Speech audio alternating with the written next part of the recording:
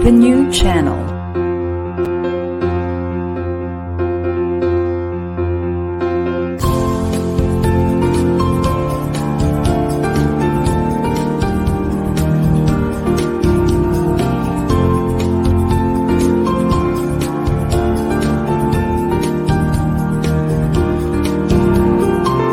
The new channel. Hashtag TNC Now.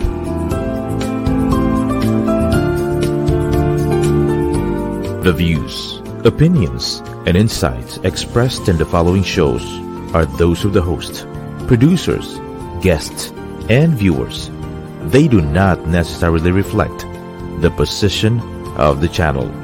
Viewer discretion is advised. Hello and welcome to the new channel. Our passion transforms a community that sees all things new. My name is Carlo Davila and I'm streaming from Tagaytay City. I'm Kathy Solis Davila and I'm streaming live from Alabang. Good morning and welcome to Breakfast with the King on TNC.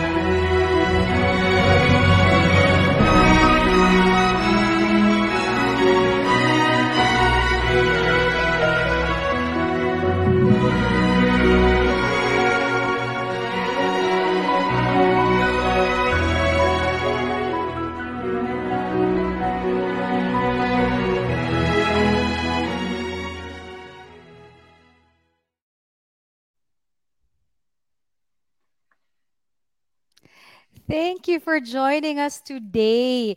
As you've seen, the topic is all about dealing with disappointment to experience God's appointment.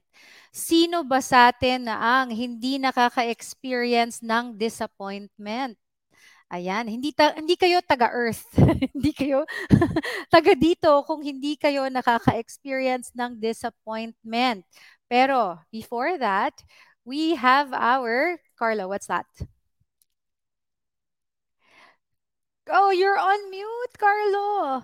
I'm disappointed that you're on mute. I can't hear you. We can't hear you. Yeah, it's I have to take out the earphones kasi nag-low-bat siya eh. So 26 days to go. It's actually 29 days At to 29. Hello. go. Sisilip ka. Hello. 29 days to go. Have you bought my Christmas gift already, Carlo? Yeah. Okay. Halatang hindi. So anyway, guys, so napaka ano ba? Everyone goes through this disappointment. So Carlo, ano ba yung disappointment? What does that mean? May friend tayo who tried to define that in the past, 'di ba? Kasi he's a neuroscience expert. And what did he say about this, Carlo? Well, I remember him saying na ang disappointment, well, based on neuroscience, no, it's when your reality does not match the blueprint in your head. Okay. Yeah. Yung kumbaga what is ideal for you, yung blueprint na gusto mong mangyari, hindi siya equal with what is Yes. happening. So with that, Carlo, syempre we all want good things in our lives, good things to happen. Sa pag-commute natin, gusto natin syempre mabilis lang makabook ng Grab, mabilis Mm. lang sa pila, mabilis lang yung promotion, mabilis lang yung pasok ng pera sa atin, or mabilis lang natin mabili yung whatever we want, especially now, Christmas shopping season. But since ang dami nating aspirations in our heads, then we are victims of disappointment because it's Correct. not always the reality. It doesn't always happen sa reality natin. So, totoong Yes. paano ba natin ma-handle itong disappointment? So, That's Carlo, true. mamaya we'll be introducing our guests who will share with us their devotion on their soap devotion on this particular topic. But before that, Carlo, let us call in via this special number on our segment Serenading the King, our friend Pastor Arnie Manzano to sing Ililigtas Ka Niya.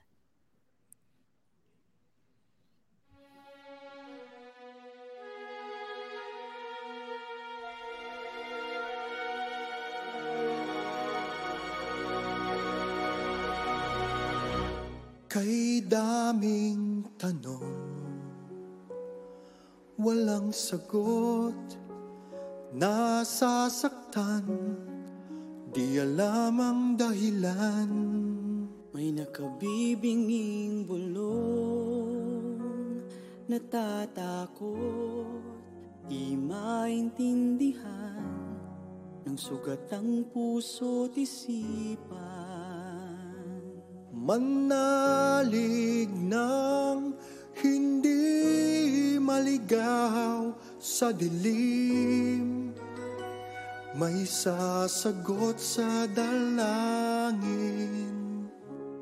Huwag kang matakot, huwag mabahala kung bumuhos ang ulan. Anumang pagsubok may dahilan. Minsan walang kasagutan, sa gitna ng unos pangako niya'y di kaiwanan. Ilang ulit na kanyang napatunayan, ililigtas kanya. Ililigtas kanya. Minsan nawawalan ng loob sa suko na, tila nakalimutan na hindi siya nang iiwan. Sa ingay ng mundo, pangako niya'y di nagbago. Tanggapin mo ng buo sa iyong puso. Huwag kang matakot, huwag mabahala kung bumuhos ang ulan. Anumang pagsubok may dahilan. Minsan walang kasagutan, sa gitna ng unos pangako niya'y di kaiwanan. Ilang ulit nang kaniyang napatunayan, ililigtas kanya. Ililigtas kanya.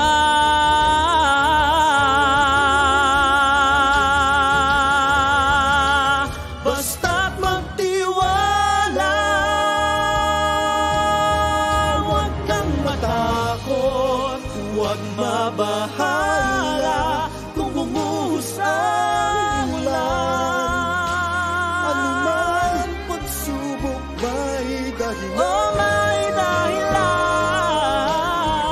Minsan walang kasagutan, sa gitna ng unos pangako niya'y di kaiwanan. Naglalaban ka sa gitna ng digmaan. Ilang ulit ng kanyang napatunayan. Kahit kailan,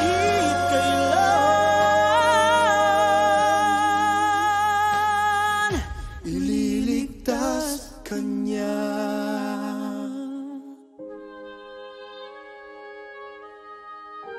Ililigtas kanya.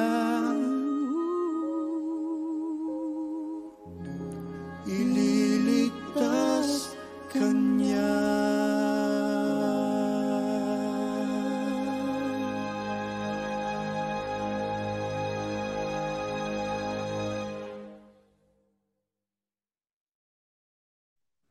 Amen. Thank you, Pastor Arnie, and your friend all the way from Singapore.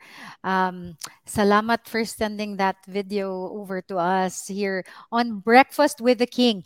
The main purpose of this show really is to promote Bible reading, kasi we know that we are exposed to so much temptations, to so much, evil stuff in this world because we live in an imperfect world.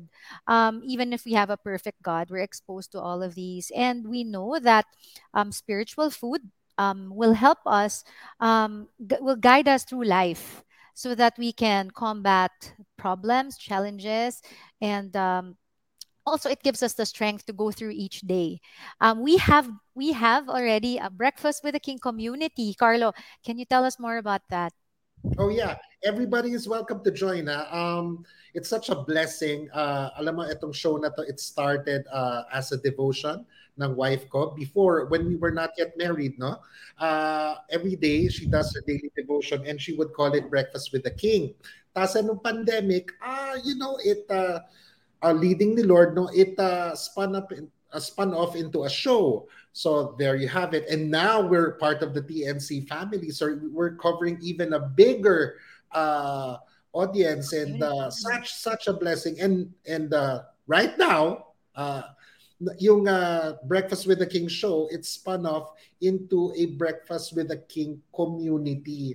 Yung community well, a main platform niya, it's a chat group in Messenger, wherein syempre magkakaroon din tayo ng face-to-face commune, no? Pero mainly on a daily basis, we share our daily devotion, our soap doon sa chat group na yun to our fellow members. And we are learning from one another. Kung baga, we are sharing our devotions with one another, and it's also a way for accountability, na parang uy, wala pa akong na-send na soap, parang hindi pa ako naka-read ng Bible ko today. So parang it's a good if we're surrounded by bad influence friends, we're here, we want to be your good influence friends and then be part of that, be part of this community. It serves as a support group as well, no? Yes. Rather than accountability, support group talaga siya. So what is soap all about? Sabi ni Carlo, Breakfast with the King community, ang pinaka way of reading the Bible, hindi tayo dapat ma-intimidate, and meron tayong simple way of reading the Bible. Of course, we're encouraged to go deeper into the word, but as a start, ito yung maganda nating puntahan as a way to, of course, there are other methods, but this is what we suggest. So the soap method, Carlo, can you tell us more about it very briefly?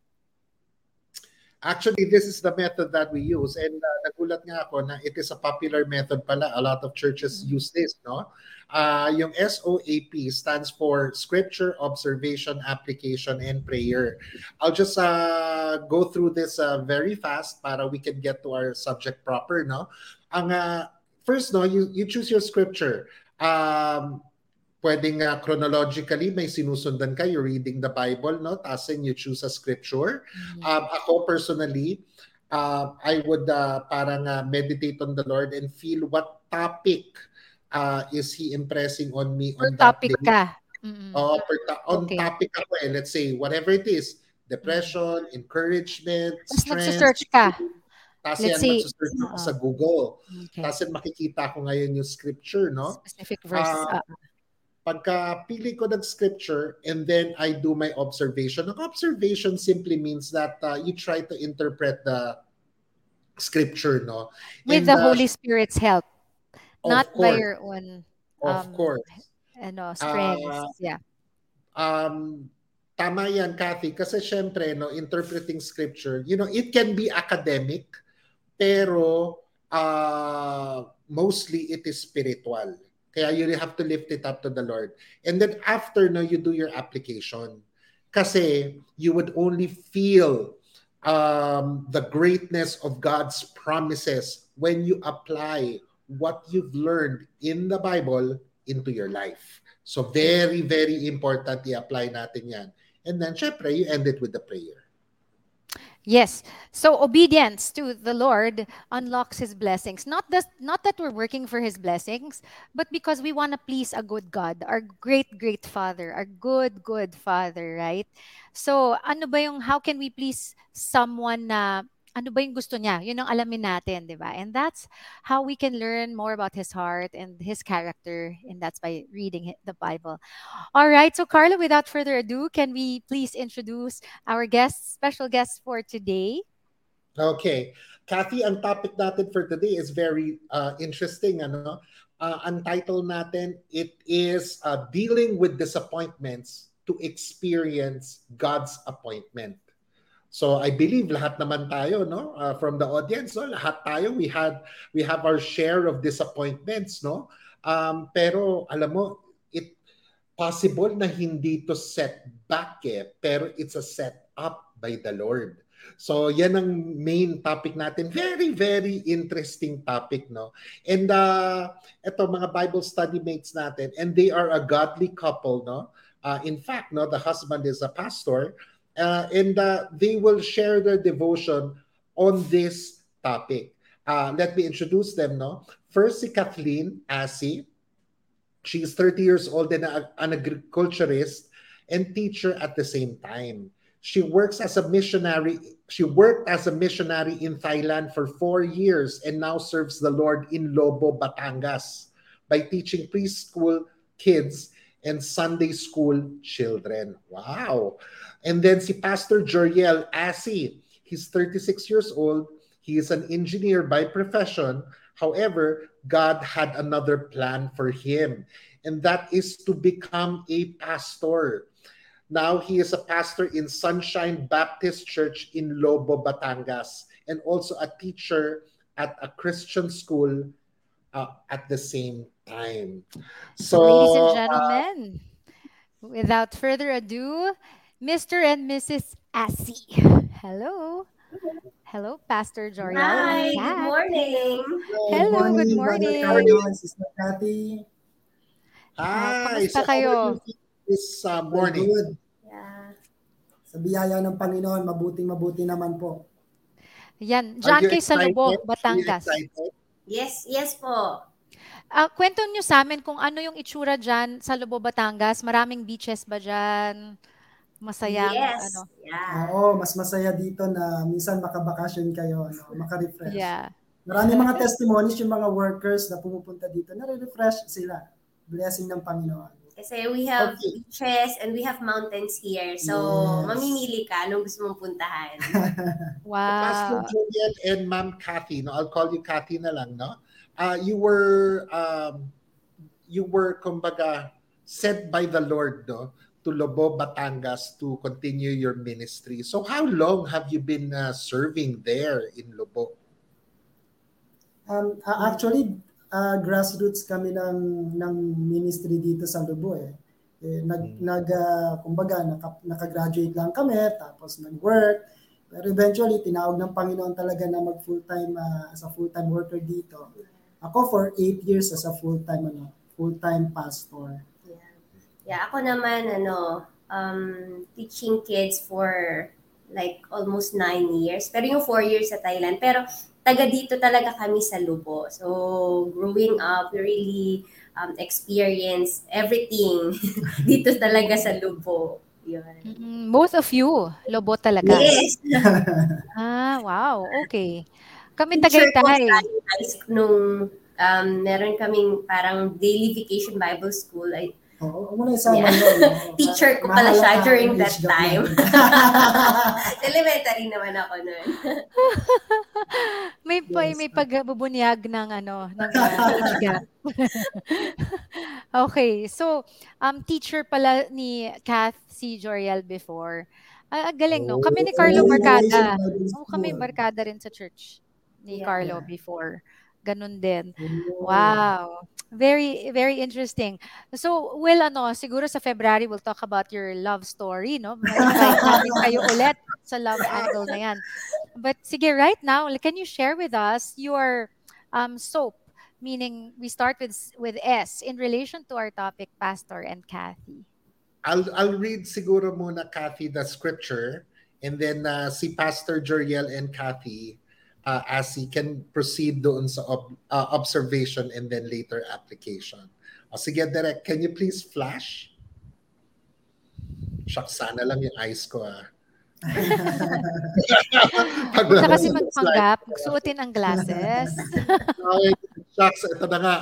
Oh my gosh. Kathy, can you read it? Okay, I will read it for you. Hang on. Ako rin lalapit eh.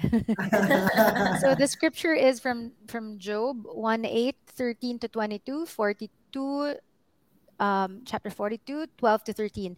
Then the Lord said to Satan, "Have you considered my servant Job, that there is none like him on the earth, a blameless and upright man, one who fears God and shuns evil? Now, there was a day when his sons and daughters were eating and drinking wine in their oldest brother's house. And the messenger came to Job and said, The oxen were plowing and the donkeys and the oldest brother's house, and the messenger, umulit, plowing and the donkeys feeding beside them when the Sabaeans raided them and took them away. Indeed, they have killed the servants with the edge of the sword, and I alone have escaped to tell you." While he was still speaking, another also came and said, "The fire of God fell from heaven and burned up the sheep and the servants and consumed them, and I alone have escaped to tell you." While he was still speaking, another also came and said, the Chaldeans formed 3 bands, raided the camels and took them away, and yes, and killed the servants with the edge of the sword, and I alone have escaped to tell you. While he was still speaking, another also came and said, "Your sons and daughters were eating and drinking wine in their oldest brother's house, and suddenly a great wind came from across the wilderness and struck the 4 corners of the house, and it fell on the young people, and they are dead, and I alone have escaped to tell you." Okay, next page, or is Next that slide, it? please. Then May isa Job pa. arose, tore his robe, and shaved his head, and he fell to the ground and worshipped. And he said, "Naked I came from my mother's womb, and naked shall I return there. The Lord gave, and the Lord has taken away. Blessed be the name of the Lord." In all this, Job did not sin, nor charge God with wrong. Now the Lord blessed the latter days of Job more than his beginning, for he had 14,000 sheep, 6,000 camels, 1,000 yoke of oxen, and 1,000 female donkeys. He also had 7 sons and 3 daughters. Next Amen. page, please. So the Okay, word that's it. Word. Question, no? Pastor Joriel and Kathleen. I'll call you Kathleen na lang para Yes. Kathy, my wife, no? Kathleen, how do you, what can you say about this scripture? Yeah, actually, very, yung life ni Job, punong-puno talaga ng disappointments. And we have seen naman dun sa scripture na binasa kanina, yung mga tragedies na naranasan ni Job. So, yeah. So, Okay. Ano ba yung scenario? Ano ba yung scenario dito? Kwento mo sa amin, Pastor Joriel and Miss Kat. Kanina habang kinakanta yung ating praise song, isa dun sa nakuha ko dun sa kanta. Minsan walang kasagutan sa gitna ng unos. Ang ganda, no? Tapos yung title niya, Ililigtas Ka Niya. This is exactly what the book of Job really about. Mm-hmm. Yeah. Kasi malaking question kay Job yung suffering niya. Dahil ang ganda naman ng buhay niya, napaka-blessed ng buhay niya kasi faithful siya. Tapos antindi lang nung suffering, antindi lang yung tragedy na dumating sa buhay niya. In fact, no, from chapter 1 hanggang chapter 2, dun yung pinaka parang downside ng buhay niya. Ang ganda na simula tapos biglang matinding biglang bagsak.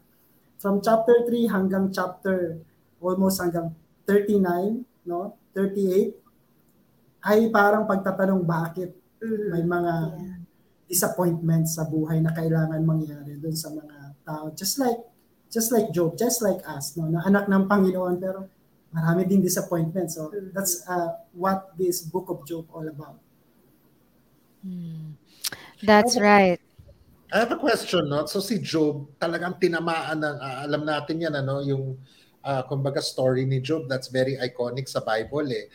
So tinamaan siya ng grabing number of disappointments. I mean, all the disappointments that you can practically think of, no, tumama kay Job, no? It's Sa health, amazing. sa finances, family, lahat. It's amazing that he got through it alive, ano? Pero question, no? Nung tinamaan siya ng mga to, nagkasala ba si Job? Sabi sa book of Job itself, no, hindi siya nagkasala in a sense na kinurse niya ang Panginoon back. Gaya na sinasabi ni Satan. Kasi yun yung deception ni Satan. Sabi ni Satan kay Lord, tanggalin mo yung mga blessing, for sure, ika-curse ka. Pero even until the end, no, may mga questions lang siya kasi normal siyang tao eh. Pero hanggang matapos ang lahat, meron siyang repentance sa mga question niya, pero never yung kinurse ang Panginoon. So in that sense, hindi siya nagkasala. Pero yung sense na medyo... Okay. Yeah. Right. Go ahead.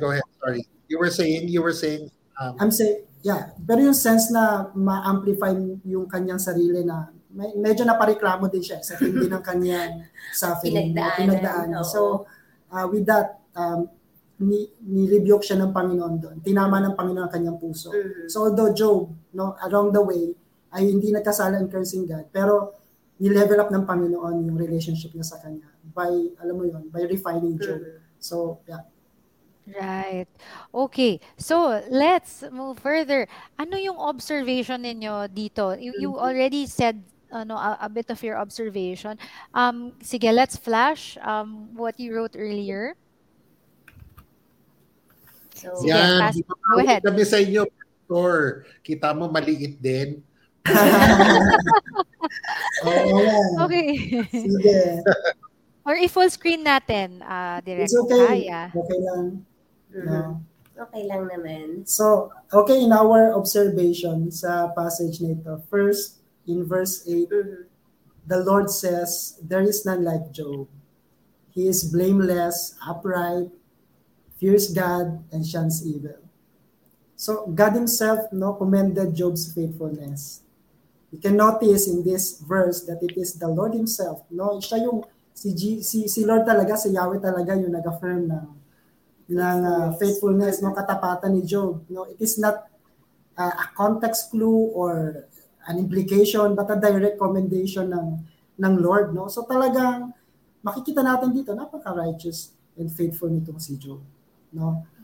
But eventually, no, in verses 13 hanggang 18 ay there were 4 tragedies that happened to Job in just one day. In just one day, imagine, no? Sa verse 15, we'll see there the Sabaeans raided his oxen and donkeys, including his servants. Naubos yung lahat na oxen and donkeys, including yung mga tagapag-alaga ni Job.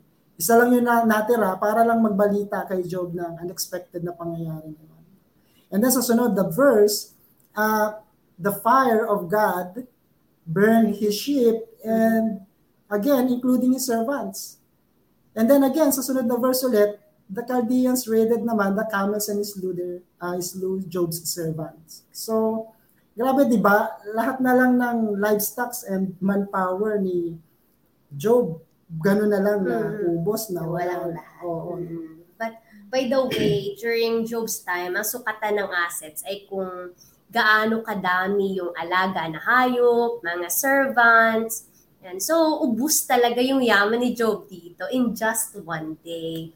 And notice that it was mentioned 3 times in the phrase, while the servant was still speaking. So, here comes the other na who told the bad news one after another.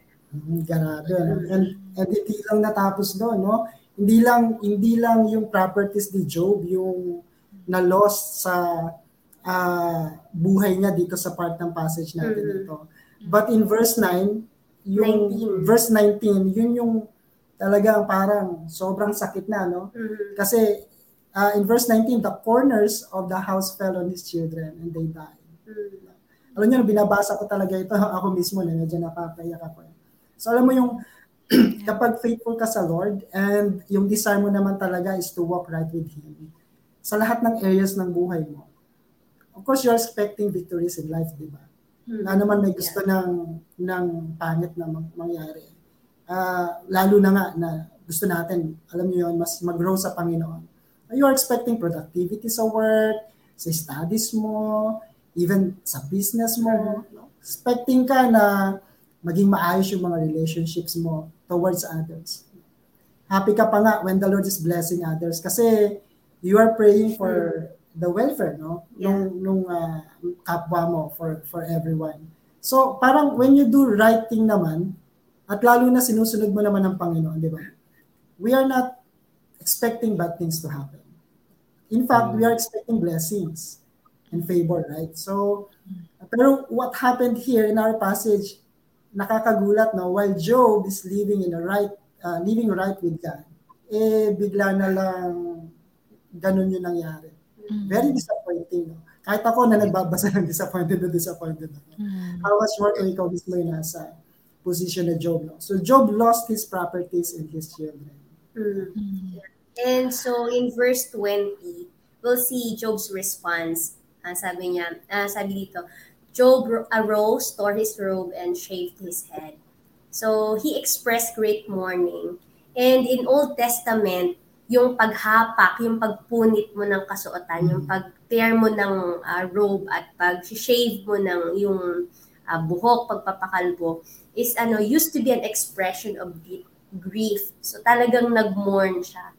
So in our passage, Job became aware of the disappointing situation na nangyayari, and he was able to accept it and mourn ng matindi. Not to the point naman na magwala I don't know, pero grabe yung kanyang pagluluksa. Pero in dealing disappointment, we have learned, parang we can see na dapat may sense of acceptance.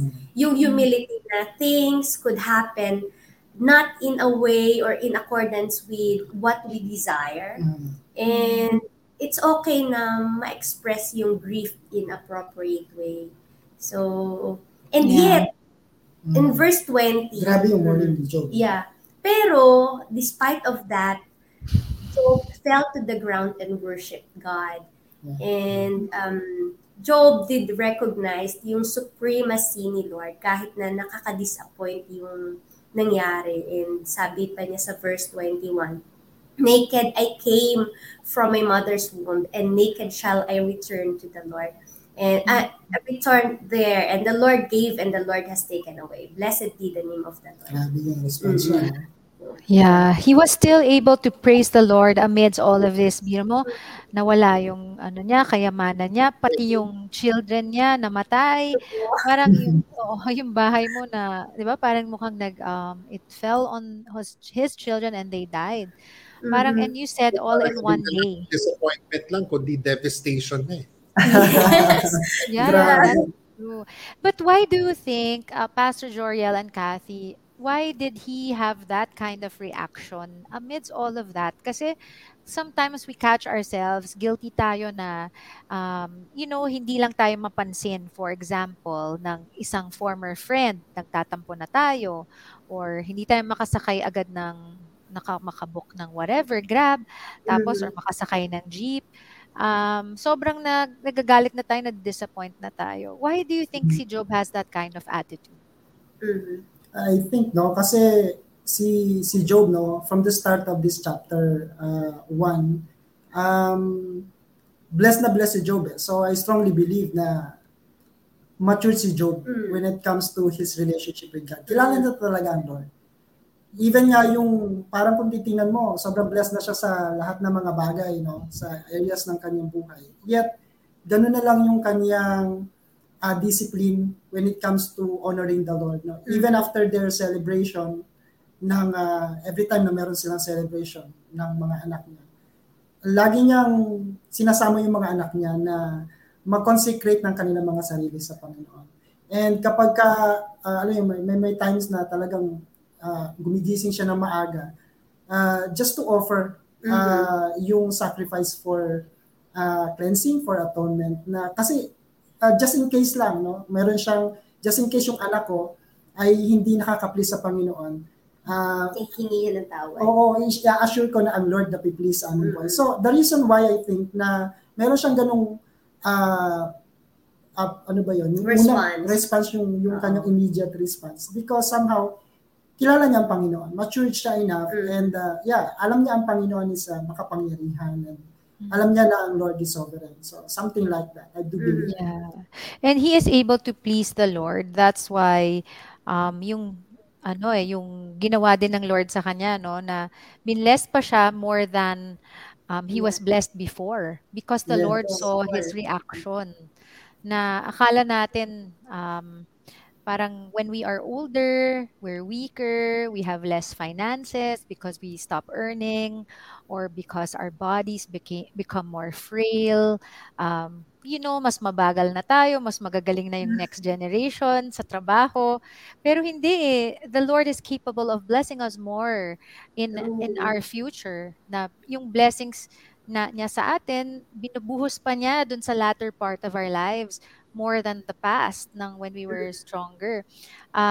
Yun yung binigay niya kay Job, kasi tuwang-tuwa si Lord sa reaction niya.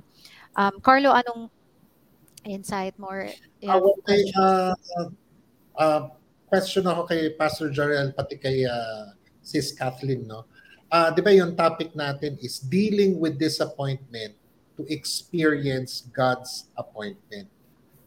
Would you say Job did what is said in our topic? He did it effectively, would you say? Yes, in a sense. Kasi gaya nga nung na-observe natin kanina, no, grabe talaga yung nangyari sa kanya na disappointment. Kasi for sure hindi naman yun in-expect ni Job. Sabi nga natin yung disappointment is yung hindi yung unmet na expectations natin. Yet, no, Job acknowledge pa rin yung sino ba talaga ako. Ganun yung nangyari dun sa buhay ni Job. Although before kasi yung blessing nung kumbaga before yung appointment talaga, yung ma-realize yung appointment ng Panginoon beyond or despite ng mga disappointments sa buhay ni Job. Ang dami nang dinaanan ni Job. Imagine, nag-jump tayo sa chapter 42. So in between, ang dami ng struggles ni Job. So talagang matindi ito na disappointment, and kailangan ni Job talaga na maging patient. Kagandahan nun, he acknowledged na una sa lahat, sino ba talaga ako? Sino ang Diyos? So napakaganda ng part na yun when things happen in a way that we are not expecting, no, yung mangyari yung mga bagay, ay maging humble enough tayo to trust God. That's right. That He is in control. I agree with Pastor Joriel and Sis Kath. Parang sinasabi nila, Carlo, yung dalawa eh. Number one, kilala ni Job sino si God. Yes. Lalim yung relationship niya with God, kaya ganun yung reaction niya. And number two, kilala niya yung sarili niya, na he is just a mere mortal, and sabi niya, dumating naman ako sa mundong ito na walang-wala ako. naked I came into this earth and naked I will return. So yun, it's acknowledgement of who God is and acknowledgement of who you are really in this world. Yun. Okay, so now nagfi-freeze Wait, yata si Carlo. Kathy, I just want to mention something, no? Okay. Itong story ni Job, no? I think a lot of us can relate, no? Disappointments come in our lives. I mean, depending on the magnitude, no? Pwedeng hindi masyado malaki. Well, in the case of Job, grabe, no? All of this devastation came, no? In all fronts of his life, no? In one day. Parang sinabi, life niya, yung mga servants niya, sunod naman mga anak niya, patay, sunod-sunod, no? And, grabe yung nangyari kay Job. And, pero we cannot rule out na walang grabe rin. I mean, probably not to that extent, no? Pero I really don't know. Possible din na may grabe mangyari sa mga buhay natin. And, one thing, no, that struck me, yung nagsasalita si Pastor Joriel, nag-share siya kanina ng observation kasama si Sis Kathleen. Na-mention niya yung word na accept.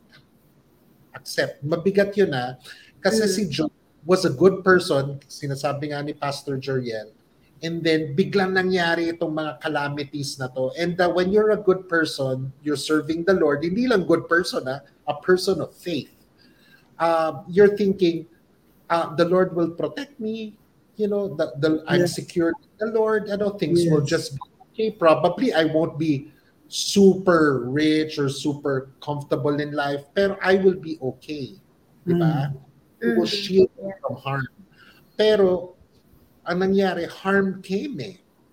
And, ang pinaka-mahirap pag dumating ito sa mga buhay natin is we start to question why. Yes, that's true. Why? Why, Lord? I'm a good person. I mean, I don't deserve this. Bakit ganon? Meron mga masasamang tao dyan. They're living life in confidence. Kasi ako tinamaan ng ganitong sakit, ganito. I've been faithful to you. Yan ang question ng why. And as I was listening to this observation, it also struck me. The Lord called us to obey. And then when you obey and you trust the Lord, you don't ask why. You respond. Yeah. So, on that topic na why do bad things happen to good and faithful people, sasagutin natin mamaya yan based on the Bible devotion of our guests for today, Pastor Joriel and Kathy, after this commercial break. We'll be back.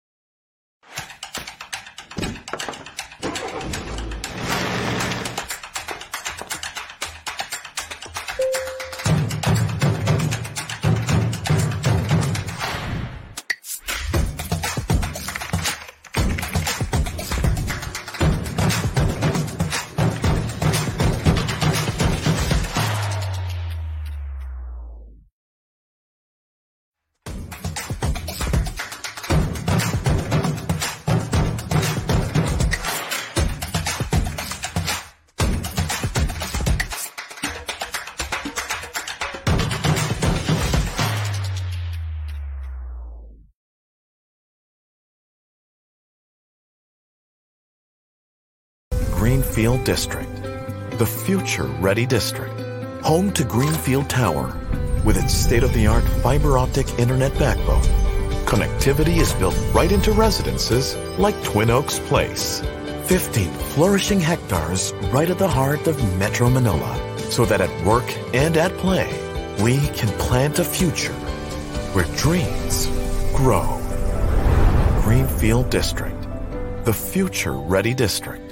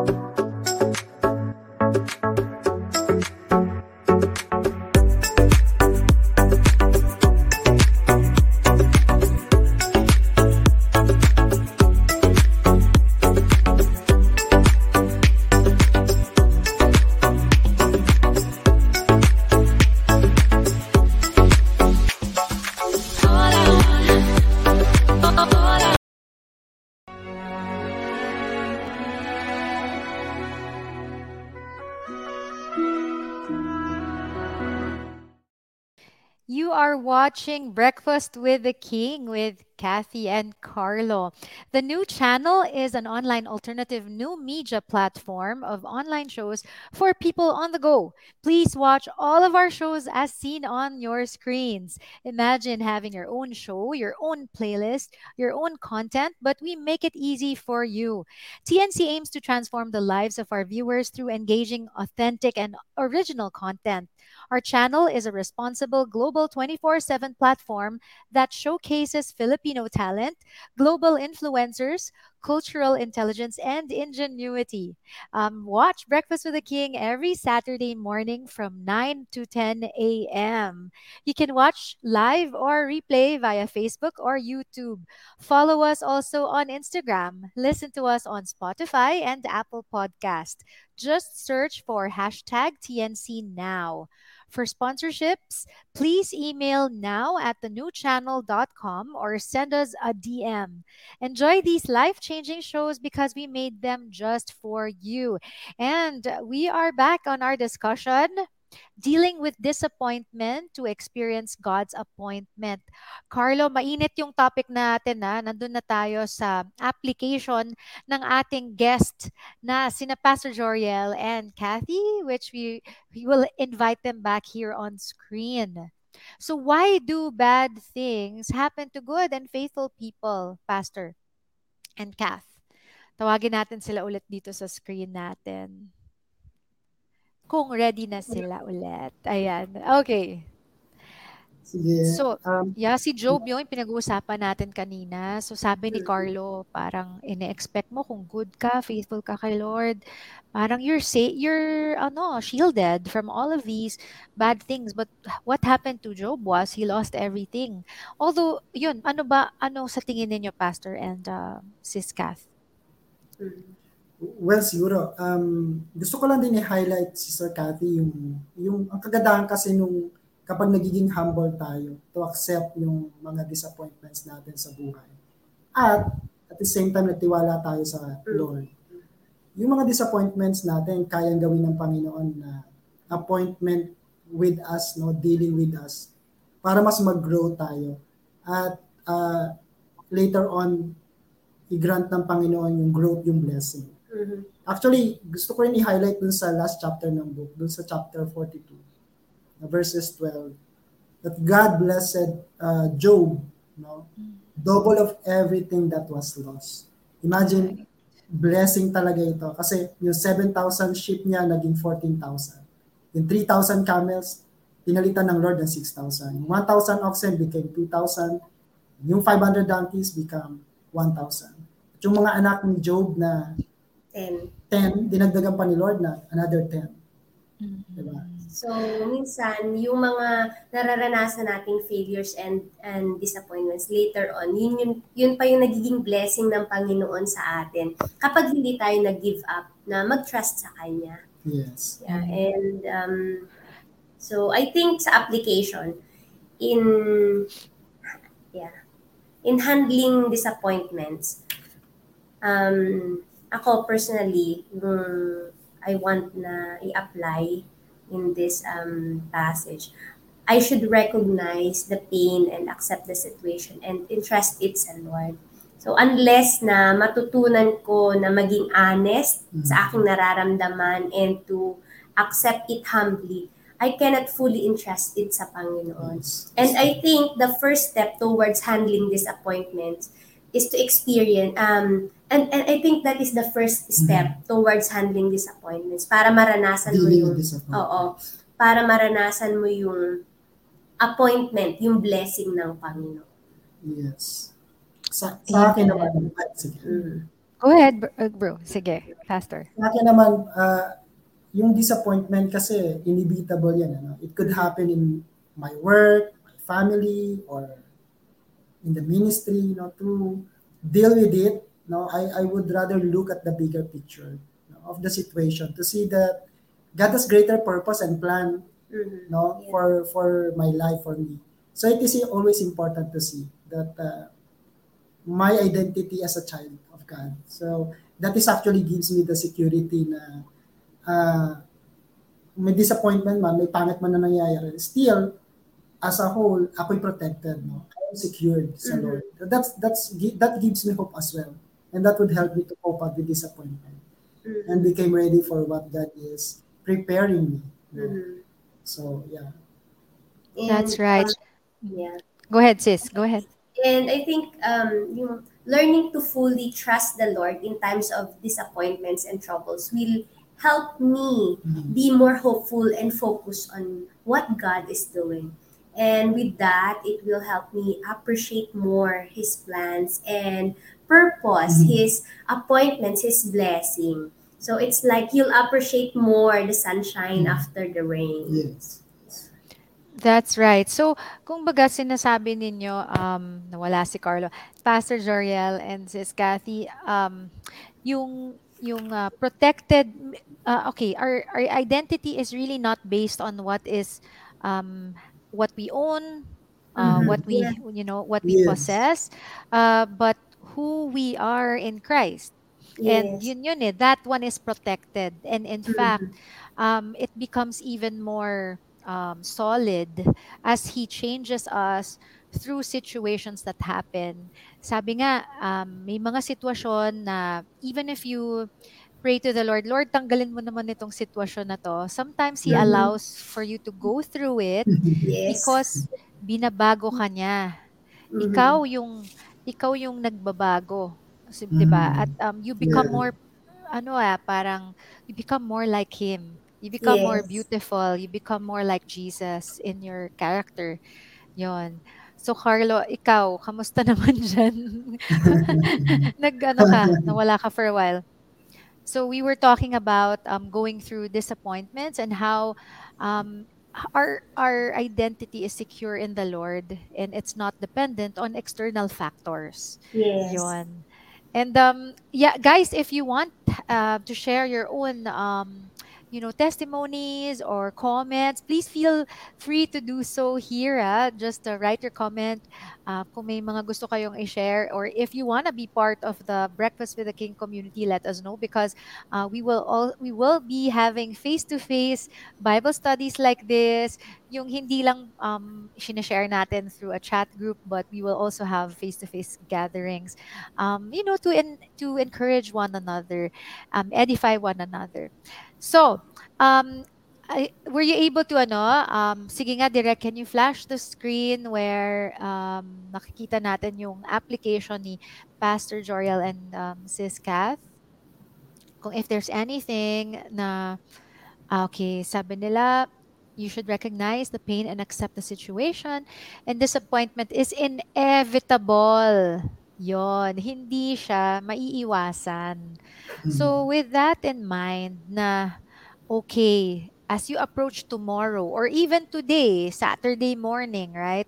Maraming pwedeng mangyari today. It's not that Yes. you're praying or attracting that bad things will happen.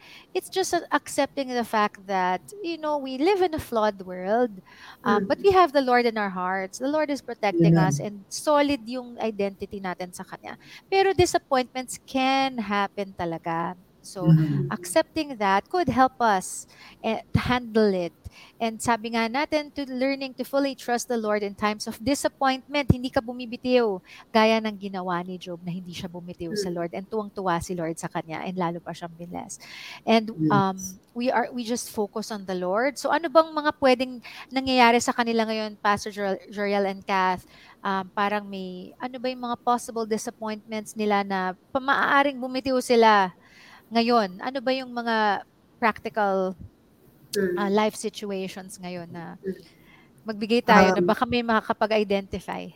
Oo nga. Actually ako meron akong natatawa na lang ako na experience pero nung kasagsagan nun yung moment talaga na parang may part ako na Lord bakit? Kasi medyo hindi ako gano'n, hindi denial ako na mag-pastor sa full-time minister eh. So support lang ako, gusto ko ituloy ko yung trabaho ko, yung mga personal na agenda ko.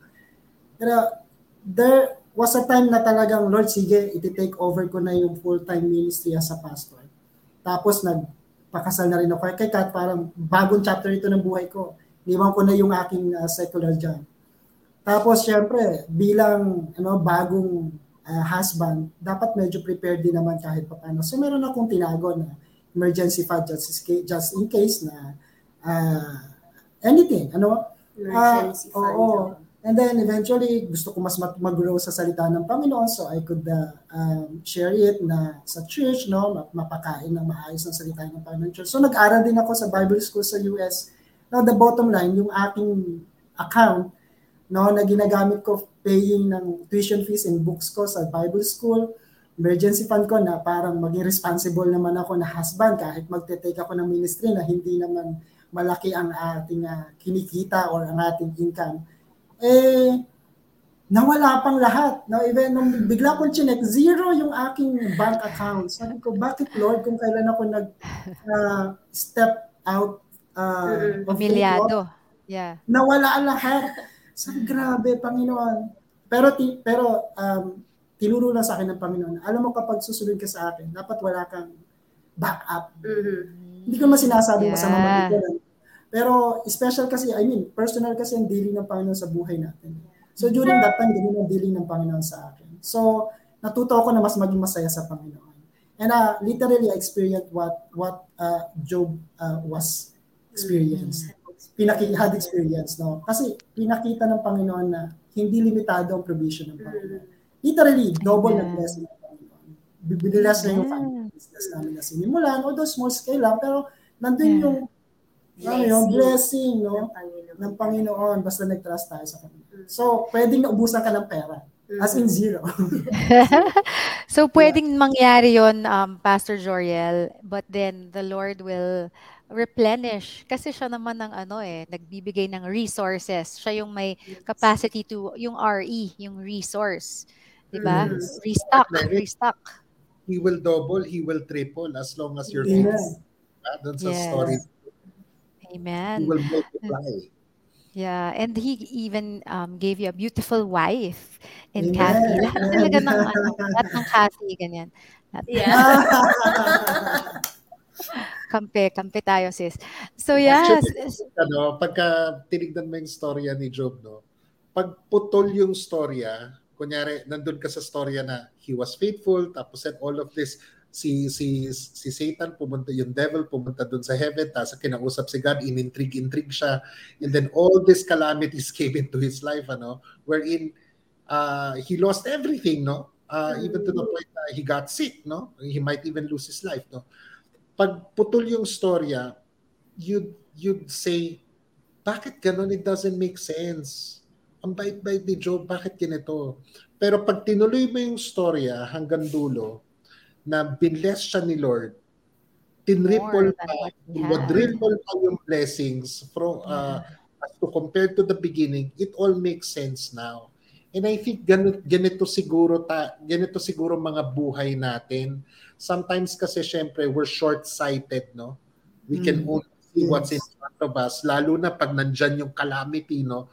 Mm. Mawawalan ka ng loob eh. Kasi, di ba, hindi mo na alam kung anong gagawin eh during that time. Pero if we can only see through God's eyes, no, the whole picture, we will be encouraged because maganda pala yung promises niya for us.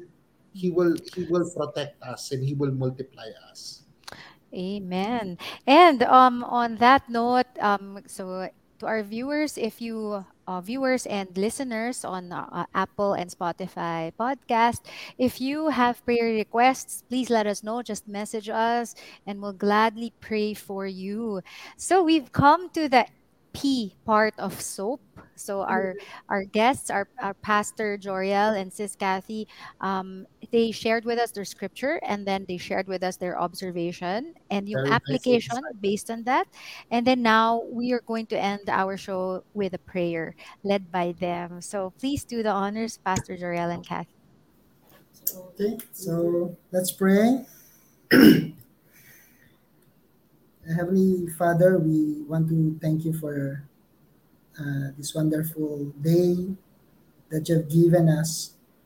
Lord, thank you for your word that we can uh, read and ponder upon, for the wisdom that helps us understand and apply it in our lives. Thank you for the lessons that we have learned today from the life of Job. And Lord, it is our prayer that you help us, Lord, to walk faithfully and be humble enough to see ourselves that we cannot do anything away apart from you, Lord. And when troubles and disappointments come along our way, Lord, help us to trust in you and believe that you are in control of everything. You can see our past, present, and future of our lives, and there is nothing hidden from you. Lord Jesus, help us to still worship you even in the midst of unmet expectations, dear God. Lord, we are also praying for Sister Kathy and Brother Carlo. Lord, thank you for their lives. Thank you for their ministries. May you always give them the wisdom they need as they serve you, especially through this ministry, Breakfast with the King. Lord, give them the strength every day and protect them from any harm and any works of the enemy. Lord, we are also praying for everyone who's with us today. May they experience the joy and peace that is only found in trusting you, Lord Jesus. We glorify and lift up your name. This is our prayer in Jesus' name. Amen. Amen. Amen. Thank you Thank so much. So, any final words for our viewers and listeners, Pastor Jorel and Kath, before we let you go? So, in dealing disappointment, I think first we need to learn to accept unexpected events in our lives. Second is to keep in mind that we are children of God. Maging humble tayo, pero wag nating liliitin, kumbaga, wag tayo manliliit sa ating sarili. Kasi anak tayo ng Panginoon. Yes, And that's true. Lastly, yung trust in the Lord and be hopeful because God can turn our disappointment to His appointment. yeah. So, Amen. Thank you so much for joining us, Pastor Joriel and Sis Thank you po. Kath. And we hope to Thank you.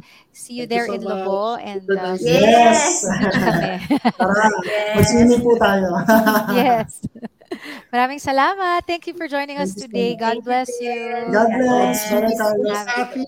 Thank you so much. have a good weekend. Bye-bye. Thank you. So, God bless. Carlo, all right. So it seems that your video is, I don't know kung ganun din yung sa reception, no, sa iba, may delay ng konting signal. But anyway, Carlo, I learned so much today from Pastor Joriel and Kath. Yung yung pinakamalalim talaga na takeaway ko din sa kanila is to know who you are and to know who your God is. Yon. So you're able to quickly grasp the appointment in every disappointment. Yon. At saka ano, no? In whatever situation you find yourself in, how even how terrible it is, just cling to the Lord. He will get you Yeah. through. Tapos in the very end, He would even bless you more. Yes.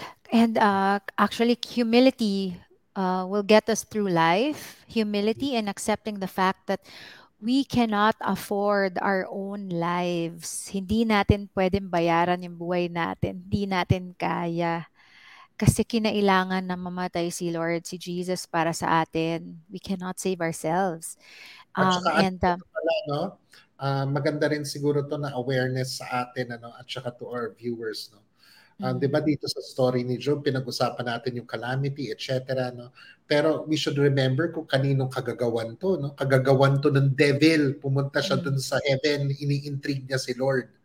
So mm. whenever disappointments come in our lives or hardship, no, sometimes it's just a part of life, no, but sometimes it is the devil trying to steal our joy from us, and we should be guarded, no.